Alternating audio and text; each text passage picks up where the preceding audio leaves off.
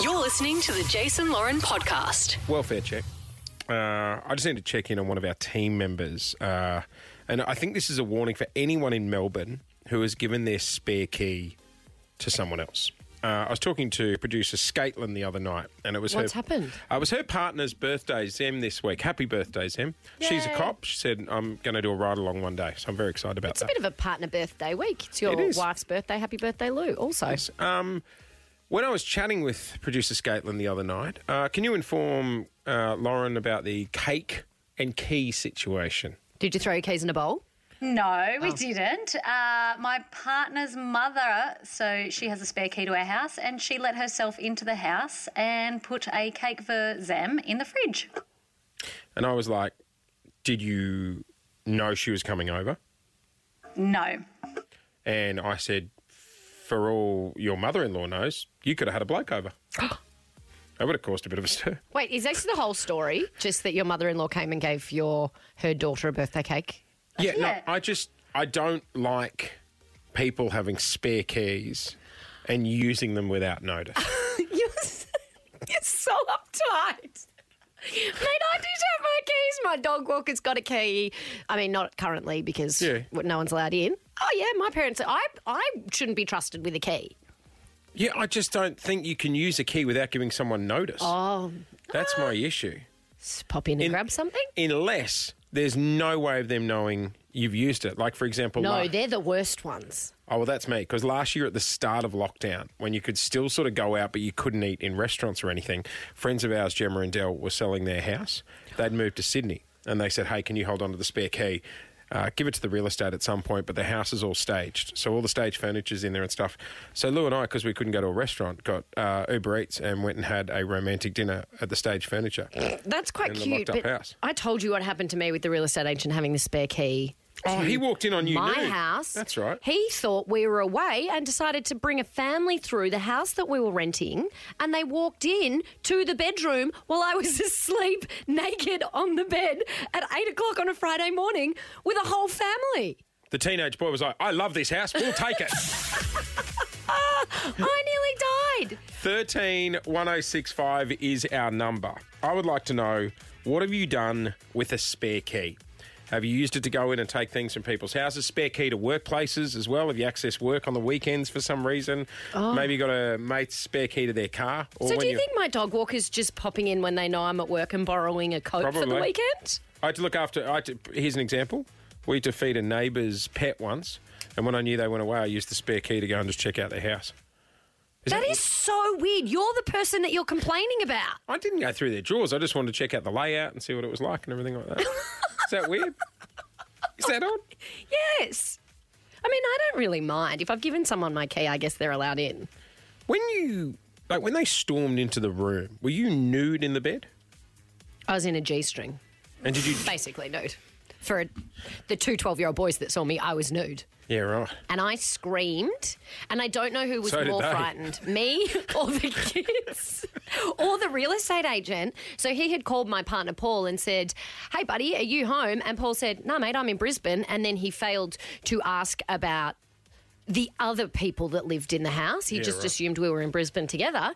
So in he came. So did you jump up out of bed and have an argument while standing there in a G-string? Yep, slammed the bedroom door and we screamed at each other because I didn't know, I'd never seen him before. Oh, it's like that old school show Perfect Match where they're meeting behind the door and then... It was not a perfect match, let me tell you. I woke up and I thought I was one of those people in a coma who had forgotten what my family looked like, and I'd woken up and I was like, oh my God, who am I and where do I belong? Jesus, that's a bit dramatic. I'd never say, you wake up from a sleep and there's 5 people at your bedside that you've never seen before. Be a bloody ego boost for me, maybe not for you. It was one of the worst experiences of my life. And then he was like, who are you? And I was like, who are you? And then the unit, Paul called me and was like, Dull, the real estate agents just called and said, if you had a girl over last night, could you tell her to get dressed? Because I'd like to show some people around the house. A girl over. That would have went down well. I'm getting more angry by the minute. I'm not a booty call. I live here. Also, how long have I been in a coma? The Jason Lauren Podcast. We're asking, what have you done with someone's spare key? Let's go to the phone. Sam, morning, welcome. Hey, good morning, guys. So it was. Did you have someone else's key or they had yours? So my best mate used to manage McDonald's, and I used to work there as well. So before they were 24 hours, we used to go in there probably 3 o'clock in the morning, open it up ourselves, and then cook whatever we wanted, and then close up and go home before anyone got there. That's amazing. Stop the madness. Did you ever get caught? Never got caught. He was the manager, so he had access to everything. So whilst we were waiting for the chicken nuggets to cook, we were having a cigarette out of the drive-through window. And then, but that was going back about 10 years ago now. How's that? Even you got put in the waiting bay to wait for the nuggets, and you were the only people in the bloody store. I only thought about that yesterday. I was driving past Lollipop's Play Centre, and I'm like, God, if I own that and I had the keys, I'd just take the kids there every day at the moment. Hey, Sam, I've just got one more question for Sam. Yep. Sam, who had the keys to McDonald's. Sam, did you ever go in and just chuck random things in the deep fryer to see what had happened?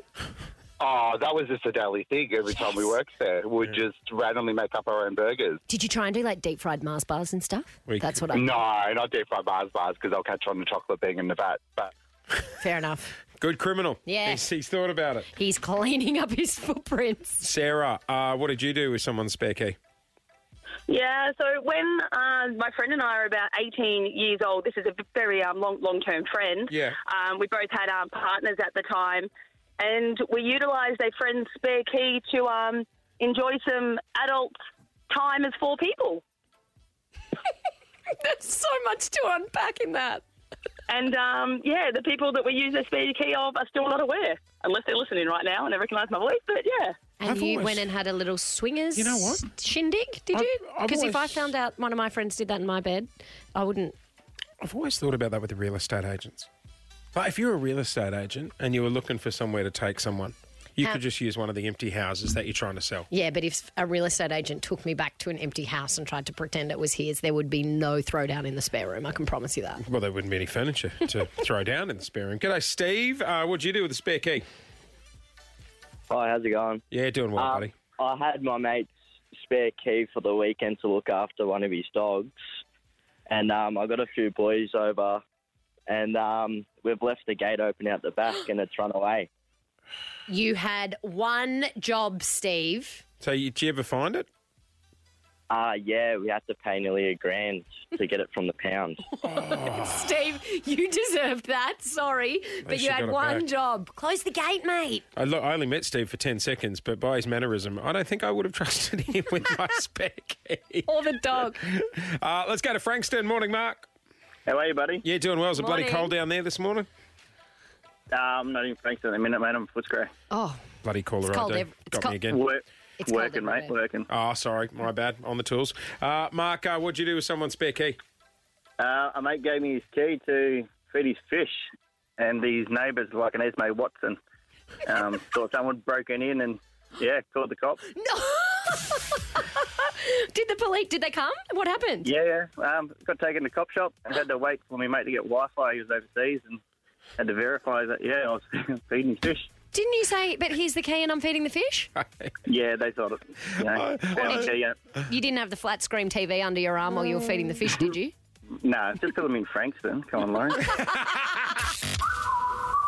You're listening to the Jason Lauren podcast.